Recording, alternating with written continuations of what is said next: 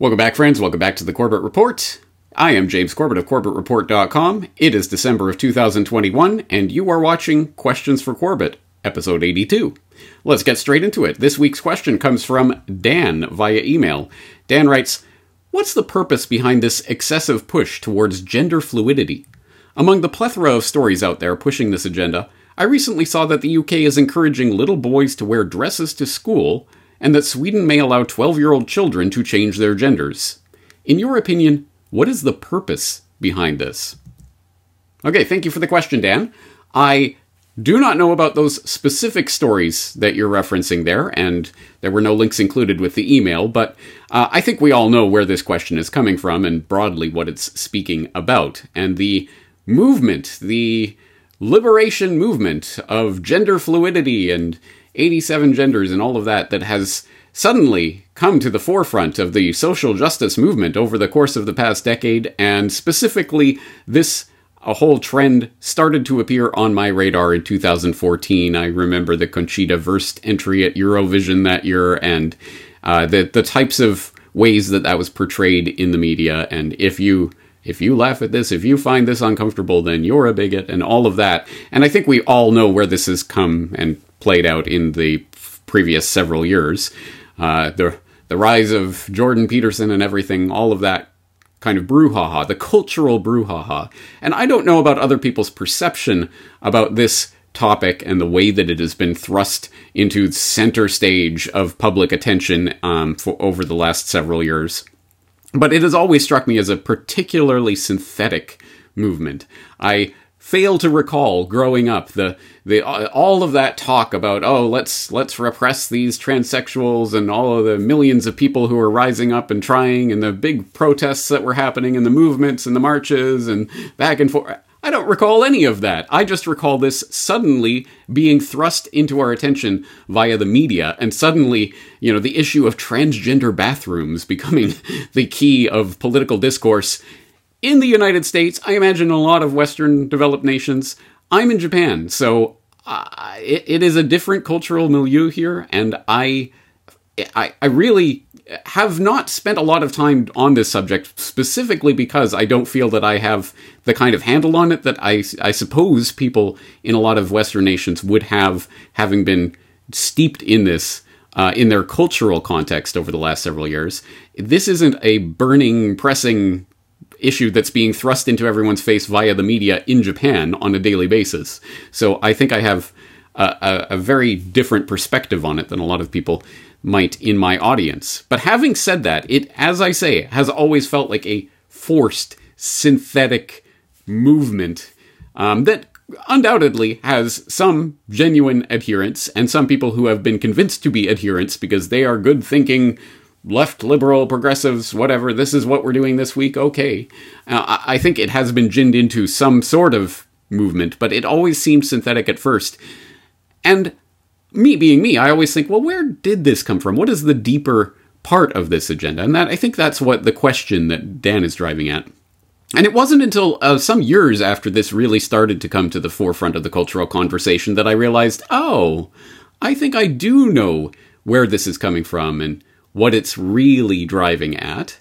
And people in my audience who've been paying attention over the last decade and a half will probably know as well, because you'll recall way back when, in some of my early coverage of Ray Kurzweil, we all know Raymond Kurzweil, right? The tech guru, inventor who was coming out with all the nifty technologies and saying, oh, by the way, the technological singularity is going to hit in 2029 and we're all going to be overtaken by robots and all of that. You know that Ray Kurzweil. The singularity is near Ray Kurzweil, right? Or is that Ramona? You brought up virtual reality. With that in mind, who is Ramona? Well, this is a project that started a number of years ago. She's a female. She's my female alter ego, and I wanted to demonstrate at this conference called TED, Technology, Entertainment, Design, at the 2001 TED conference, a feature of virtual reality that you can be someone else. Because I mentioned that, you and I could go into a virtual reality environment and take a walk on a virtual Cancun beach in virtual reality environments. And we'll have virtual bodies in these virtual reality environments, particularly when it's through the nervous system. When we have nanobots in our brains that can shut down the signals coming from our real senses, replace them with the signals that your brain would be receiving if you were in the virtual environment, then it'll feel like you're in that virtual environment. And design of new virtual environments will be a new art form. And as I go to move my hand, it'll move my virtual hand. And so I can be an actor in this virtual environment. And we can shake hands, and we give each other a hug, or we can run on the beach or sit down at a desk and have experiences in these virtual reality environments. But your body doesn't have to be the same body that you have in real reality. A couple could become each other, for example. And so I wanted to demonstrate how you could do that. So I had magnetic sensors in my clothing. As I moved, a life-size, realistic, real-time animation, pretty photorealistic, of Ramona moved exactly the way I did. My voice was changed into her voice using some other computer technology, and that drove her lips. And so it looked like she was giving the presentation, but I was actually being transformed into her. And the audience could see me and her. And actually, we have a demonstration to show the folks at home.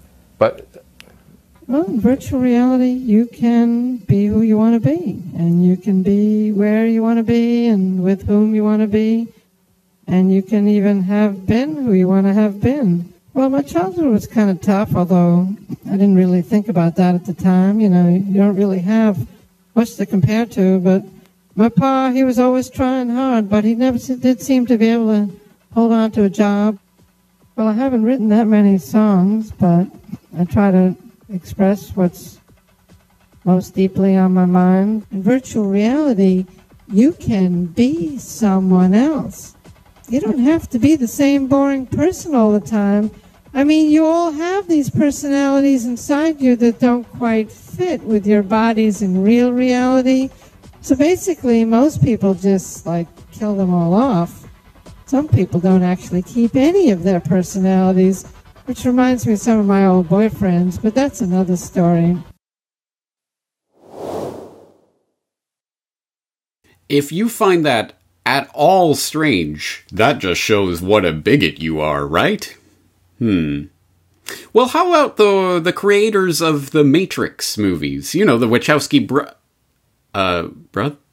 brothers? No, I'm sorry. Oh, I mean the Wachowski sisters. Ta-da! Lily Wachowski was all smiles as she picked up her GLAAD Media Award Saturday. The event marked her first public appearance since coming out as transgender. Since her announcement, Lily says the support has been overwhelmingly positive, especially from her sister and directing partner Lana, who is also a transgender woman. There's a critical eye being cast back on Lana's and my work through the lens of our transness. This is a cool thing because it's an excellent reminder that art is never static. I'm glad that people are talking about the movies, the Matrix movies, with a trans narrative. I love that how meaningful those films are to trans people, and the way that they come up to me and say, these movies saved my life. Because when you talk about transformation, specifically in the world of science fiction, which is just about imagination, it's and world building, and the idea of the seemingly impossible becoming possible, I think is that's why it speaks to them so much. And I'm grateful that I can be a part, throwing them a rope to help them along their journey. Well, okay, all right. There are some weird people different people in the technological transhuman robots and cyborgs and digital universe out there. Okay, but those are just different kinds of people in the creative space and what have you. I mean, this isn't what transhumanism is really about, right? I think I've been uncomfortable for a very long time. We know. I've been thinking, ever since I was born, that I don't belong in this body. Oh my God. It's all right. It's really okay, darling. I've been reading up on it. And I think I'm trans. Oh, sweetheart. Oh, it's all right, darling. I swear. It really is.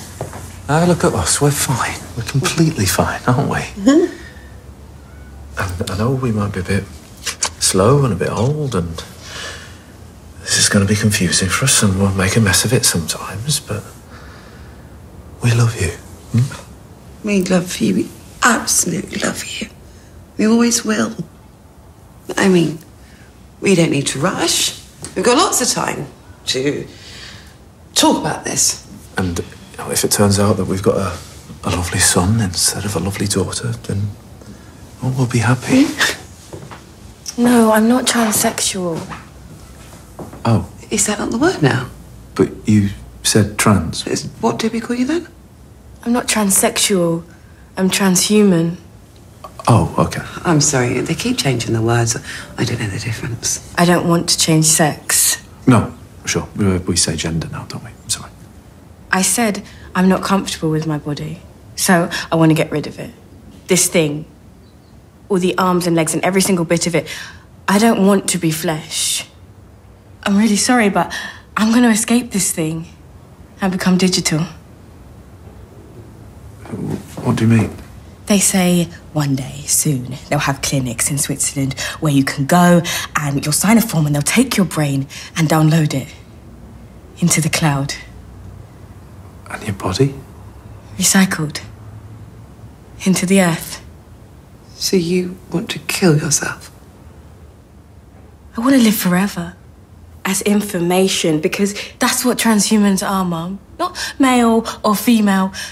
Better. Where I'm going, there's no life or death. There's only data. I will be data. I'm not too bright, but I think there may be some sort of connection going on here between this synthetic push towards this gender fluidity movement that just spontaneously arose and is now the premier social justice issue of our lifetimes, and the transhumanist push, which is coming along behind it, riding on its coattails. Yes, I think it might be worth our time to explore a bit of the philosophical background to what is happening here, because I think once we put this in perspective, we realize this is not, again, just some spontaneous thing that's just coming out of from the bottom up, a people's movement. This is something that has been talked about, written about, and lusted after by certain people in certain movements for a very long time. So let's trace back the philosophical pedigree of this bizarre movement that is arising in the wake of this post-genderist push that is leading the way, spearheading the charge towards all forms of identity, liberation, so that we don't have to think of ourselves in terms of our body. Now we're digital avatars. I think you know where this is leading. But as I say, let's trace this back a little, and we could go back, say, a decade and a half to a paper written by a couple of people. It's called Post-Genderism Beyond the Gender Binary, and it's by George Dvorsky, a Canadian bioethicist, transhumanist, and futurist, and James Hughes, a sociologist and bioethicist, teaching health policy at Trinity College in Hartford, Connecticut. So if you don't know about bioethics and how that might relate to a discussion like this, I would suggest that you take a look at my recent work on the subject of bioethics. But let's just read a little bit from the abstract of that paper to get a sense of what this paper is about. It says, post-genderism is an extrapolation of ways that technology is eroding the biological, psychological, and social role of gender, and an argument for why the erosion of binary gender will be liberatory. Post-genderists argue that gender is an arbitrary and unnecessary limitation on human potential, and foresee the elimination of involuntary biological and psychological gendering in the human species through the application of neurotechnology, biotechnology, and reproductive technologies. Post-genderists contend that dyadic gender roles and sexual dimorphisms are generally to the detriment of individuals in society. Assisted reproduction will make it possible for individuals of any sex to reproduce in any combinations they choose, birthing person, with or without mothers and fathers, in sneer quotes, and artificial wombs will make biological wombs unnecessary for reproduction.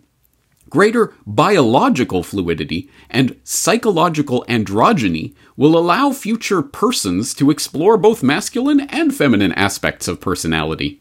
Post-genderists do not call for the end of all gender traits or universal androgyny, but rather that those traits become a matter of choice. Bodies and personalities in our post-gender future will no longer be constrained and circumscribed by gendered traits, but enriched by their use in the palette of diverse self-expression. Well, there you go. It's all about liberation, guys, right? That's all this is about. It's just giving people more freedom to be what they want. Well, I'll let you read through this paper and come to your own conclusions about whether or not you agree with that. But just reading from the introduction, where they start, I think, to get to the point that they're really trying to hammer home in this paper. And I should note that this is from the IEET, the Institute for Ethics and Emerging Technologies. So I think we know what direction this is heading, right? But in the introduction, they write, efforts to ameliorate patriarchy and the disabilities of binary gender through social, educational, political, and economic reform can only achieve so much so long as the material basis, biological gendering of the body, brain, and reproduction remains fixed. Post-genderism confronts the limits of a social constructionist account of gender and sexuality and proposes that the transcending of gender by social and political means is now being complemented and completed by technological means. And I won't read through this entire paper for you. I suggest you do actually go and read through it if you want to know this argument in greater depth. But to get a sense of it, of course, they go in part 2 of this paper to cultural antecedents and post-gender theory and talk about some of the philosophical progenitors of these ideas. And then they arrive at part 3 of this paper, Technologies Enabling Post-Gender Society, which talks about 3.1, transcending gendered social roles and reproduction, which leads to industrial machinery and service and intellectual labor, and then beyond heterosexual monogamy. Yes, let's go beyond that, folks. 3.2, contraception, abortion, assisted reproduction, and artificial wombs. Yes, ectogenesis for everyone. Every man his own mother. 3.3, transcending the gendered body and brain, talking about sex reassignment and designer genitals, before we arrive at 3.3.2, virtual bodies. Of course, another technology eroding the gender binary is online sex/gender fluidity, the virtualization of sex, which began with the first cave wall paintings, has been rapid, from widespread access to and use of porn, phone sex, video interactive sex, sex in virtual worlds, to the eventual perfection of teledildonics, the use of bodysuits and tactile equipment controlled from afar. Electronically mediated sex and porn are safer, no diseases or pregnancy, easier, lengthy courtship and foreplay are unnecessary, more convenient, available anytime you are, and more likely to be exactly what the individual wants. Your partners can be anyone or anything you desire without any physical defects. Ugh, icky humans with their biological needs and just gross. Just make it all virtual, guys. Just live in this. You don't need to live in this world. Live in the metaverse. Again, I think we know where this argument is going. But we could go even further back. That paper itself was first published in 2008. But they themselves, name check, as I say, various preceding philosophers who were working on this. And they talk, for example, about Donna Haraway, who in the 1980s wrote A Manifesto for Cyborgs, Science, Technology, and Socialist Feminism in the 1980s, which describes itself as an effort to build an ironic political myth faithful to feminism, socialism, and materialism. So it's okay, guys. I know this sounds far out and silly, but it's ironic, so it's okay. The paper defines a cyborg as a cybernetic organism, a hybrid of machine and organism, a creature of social reality, as well as a creature of fiction. And it goes on to talk about, the politics of cyborgs and cyborg sexuality and all of this kind of hypothetical stuff, shall we say. She writes, for example, from one perspective, a cyborg world is about the final imposition of a grid of control on the planet, about the final abstraction embodied in a Star War apocalypse waged in the name of defense, about the final appropriation of women's bodies in a masculinist orgy of war. ? From another perspective, a cyborg world might be about lived social and bodily realities in which people are not afraid of their joint kinship with animals and machines. Their joint kinship with animals and machines, not afraid of permanently partial identities and contradictory standpoints. Yeah. Oh, being consistent. Pfft, so passé. The political struggle is to see from both perspectives at once, because each reveals both dominations and possibilities unimaginable from the other vantage point. Stop thinking about things and trying to make sense of stuff. Just let everything happen all at once and be whatever, machine, animal, human, we're all just a kinship in this masculinist orgy of control that is somehow liberating. Whatever, stop, just turn off your brain, just accept. But I think actually, this essay also does really gesture towards what this is about and where it's going at various points. For example, where she gestures towards the debate that has grown in feminist circles over the TERFs versus the non-TERFs, I guess, the trans-exclusionary radical feminists versus the trans-inclusionary radical feminists, the TERF versus the TERF. I don't know. I'm making that term up, but it should be a term. Anyway, of course, we've seen, for example, J.K. Rowling, the feminist, has been utterly unpersoned by a lot of feminists out there because she dares to say, well, I don't think trans women should be considered as women and be invading women's spaces and all this. You horrible witch! We excommunicate you. You can't come to the Harry Potter reunion. Anyway, I think that's gestured to way back in the 1980s by Haraway, who wrote, there is nothing about being female that naturally binds women. There is not even such a state as being female, itself a highly complex category constructed and contested sexual, scientific discourses and other social practices. Yes, the obliteration of what we think of as our core parts of our identity. No, that's all construction, and so it can all go away, and we are just everything all at once. Yes, I identify as an attack helicopter, whatever. Anything is good. You are a machine, you are an animal, you are a human, you are a man, woman, both, whatever. Don't decide. You don't even have to decide. You're whatever you feel like in the moment that you feel like it. Do you get the sense that maybe there is something kind of deeper to this? That this isn't just some sort of, this is just some fun philosophy that the philosophers are toying with or something. Well, obviously, now that it is becoming more and more of a political thing and it's starting to intrude on people's lives and personal spaces, and you must address me by this pronoun or you will go to jail is increasingly on the table. Do you think that there may be something sort of deeper to this? That there's a reason why this is being pushed? If so, I think you are correct, and I will direct your attention not for the first time to Revolve, Man's Scientific Rise to Godhood by Aaron Franz, which was first published, I believe, in 2008. Let me see if I got that right. 2010. I got that completely wrong. Sorry, Aaron. Anyway, first published in 2010, exactly as I said. And you will remember this book because I did talk about it in my conversation with the LibertyWeekly.com folks about recommending books. This was one of my recommended books. And in that conversation, I noted that when I first read this book and wrote the foreword to it back in 2009-10, one chapter that didn't quite make sense to me at that time, or it made sense, but I didn't understand where it was coming from, was chapter 8 on post-genderism, exactly about this topic. But this is a book about sort of the esoteric aspects of the technological / transhuman revolution that was coming into view, certainly at that time, a decade plus ago. But post-genderism, what's Aaron talking about here? What does this have to do with it? Actually, this chapter 8 seems pretty prescient given the space that we're in now culturally.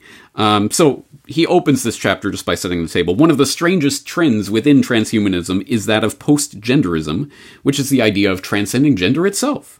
Post-genderism is yet another ism which buddies up with transhumanism. Post-genderists seek to go beyond the confines of their own male or female-specific bodies. Becoming post-gender, one could merge both male and female traits to achieve gender singularity within the self. Another way to go could be to ignore both male and female to end up as some unknown form of neuter. By upgrading bodies and minds with varied transhuman technologies or surgeries, post-gender post-humans could become something beyond male or female. This sounds bizarre and even ridiculous to most people who stumble upon the subject, but it should be understood that transhumanists are completely serious about it. They make frequent reference to it, both overtly and covertly. Postgenderism is an important part of their project. And as I say, even myself, a decade plus ago when I first read this, I didn't, really? Are you sure about this? Yeah. And he was exactly right about that, to the point where just less than a decade later, 9 years later, the BBC is posting up funny? Videos about girls coming out as transhuman to their parents. I'm going to become digital. What on earth? Well, as I say, this entire book is worth reading, but Aaron gets into the sort of the esoteric aspects of this and the sort of deeper meaning that is not really explicitly stated here. He does talk about some of the various examples of transhumanist and postgenderism and how those examples overlap, but he gets to the heart of it, I think, when he writes about what is more important to the human experience than reproduction. The act of regeneration has always been at the core of human experience and that of the entire living world. It perpetuates life itself. It is indeed one of the main themes within the mystery tradition and subsequently every religion that has ever existed. In the ancient world, fertility was adored and worshipped. Profound allegories of nature, the seasons, crops, and human life were intertwined. The Earth Mother, also known as Isis, has been known throughout the ages as the source of all material life. She is the goddess of 10,000 names.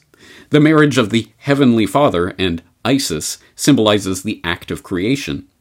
At one level, this allegory points to the physical regeneration of mankind, the joining of male and female in the creative process.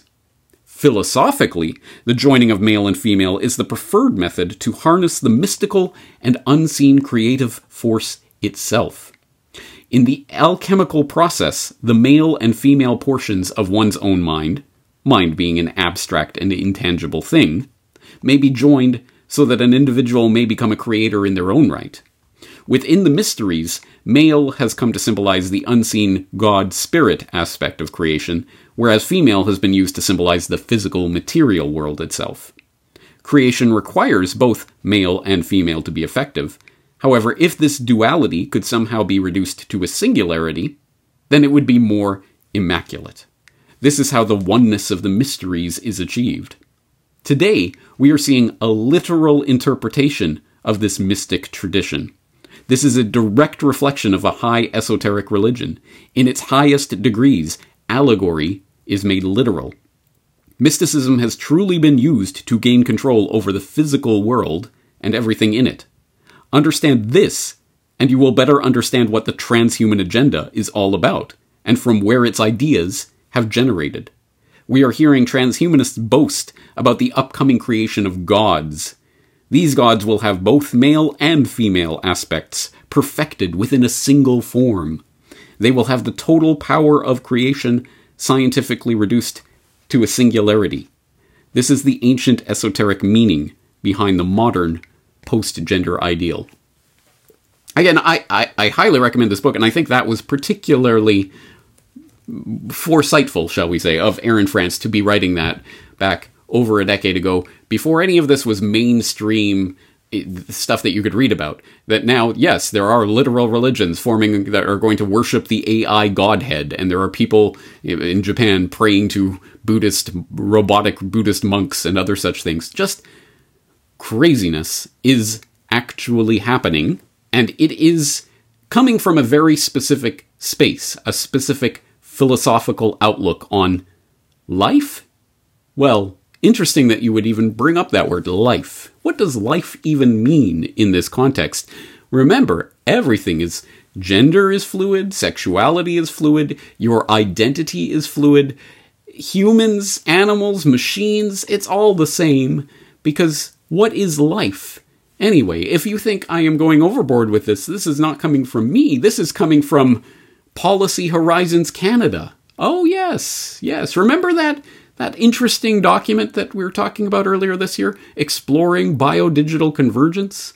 And remember when I was talking and going through that document with you, and we talked about vitalism when that came up in the document and what that revealed about this agenda? And then it talks about the conceptual convergence of biological and digital systems, which is an extremely important part of this, and in fact perhaps gives the game away. A third form of biodigital convergence involves a shift in perspective that could reshape our framing and approach to biological and digital realms, facilitating the blending of the two.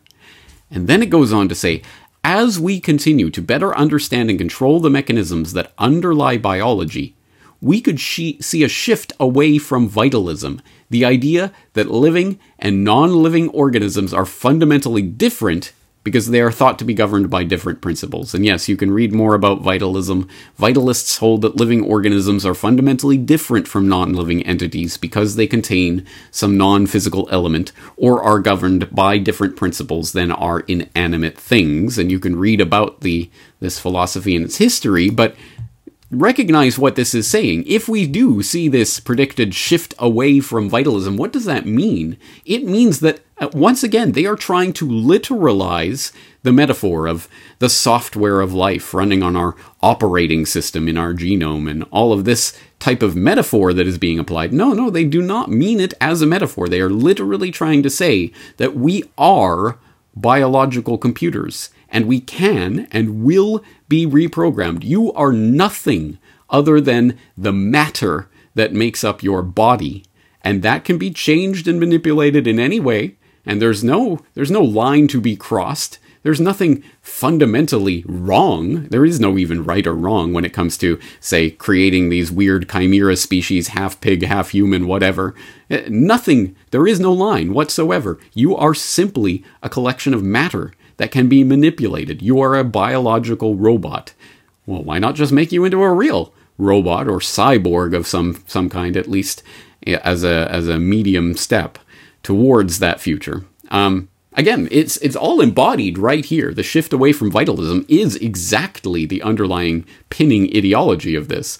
So it's the anti-vitalism that is at the heart of transhumanism or biodigital convergence or whatever label you want to put on this.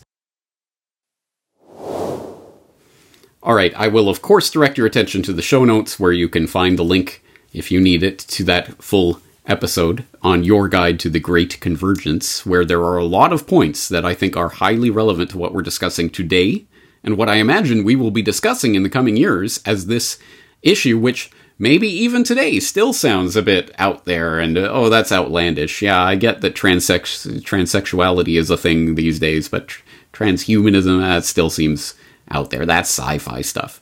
Well, let's return to this discussion in a decade and see if you're still saying the same thing.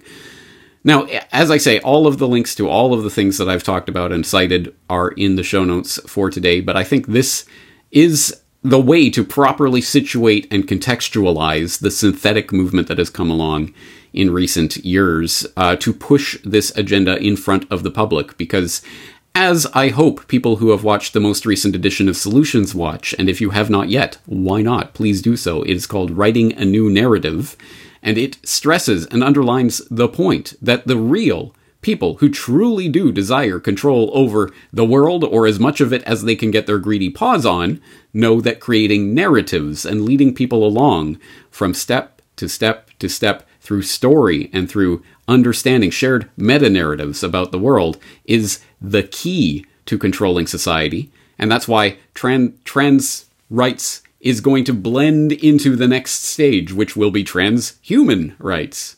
And it is it's perfectly obvious once you understand where this is coming from, but for the average person who's just following the news of the day and just going along from headline to headline, they will be strung along like a bull being led along by a ring through their nose. It is sad, but predictable. Anyway, you are now forewarned and forearmed, so you know where this is heading, and you know what this is really about. And you can make your own determination, your own line in the sand now, of whether or not you are something, you are simply a biological robot that can be programmed to do this or that at will, or whether there is something core and essential to your nature that transcends the material world. And again, obviously, I'm not going to make that determination for you. I leave it for yourself.